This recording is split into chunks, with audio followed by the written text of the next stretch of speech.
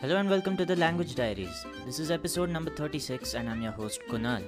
In this episode, I'm going to talk to you about the importance of using authentic material when trying to acquire your second language. There are a lot of courses designed for beginners that have audio programs that are suited for beginners as such. The problem with a lot of these audio programs is they have the speed slowed down and the dialogue purposely simplified for the purpose of being accessible to beginners. Now, some people believe that this is the right approach when it comes to teaching beginners because you're progressively increasing the difficulty. However, there is a drawback to this. When you make something extremely easy simply for beginners, especially when it comes to dialogues and audio, the beginner could probably get used to this and assume that this is how dialogues take place among native speakers.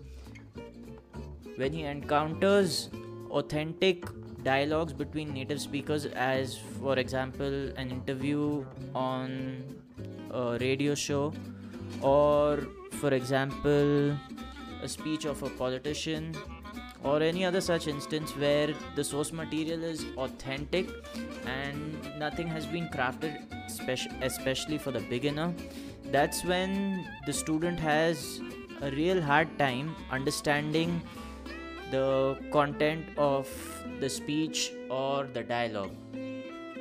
We mistakenly believe that it's a good idea to reduce the speed of the speech or the dialogue so that the beginner can understand the content. While this may have noble intentions, in the long run it is not a good idea because this gives a false picture of how the language is actually spoken.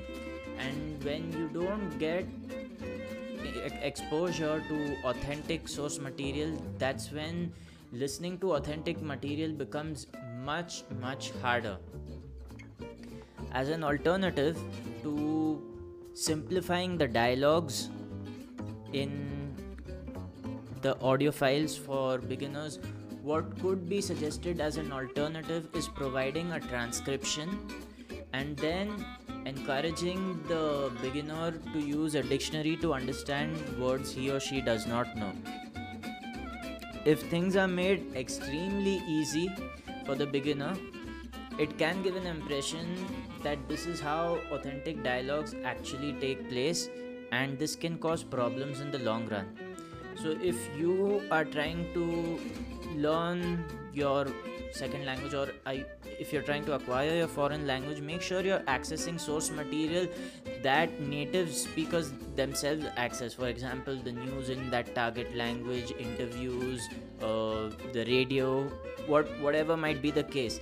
But try and avoid materials designed specifically for beginners with simplified dialogues and reduced speed. If you do that, I can tell you that listening will become harder, but it will be worth the time and effort. If you get used to something that has been purposely simplified for you, when you encounter real speech, you will have a lot of problems. So stay away from material that is oversimplified and that has a reduced dialogue speed. And this is how you will improve your listening skills. This is how you will get actual exposure to how the real language is spoken. Okay, so that was all for today's podcast. I will see you in the next podcast.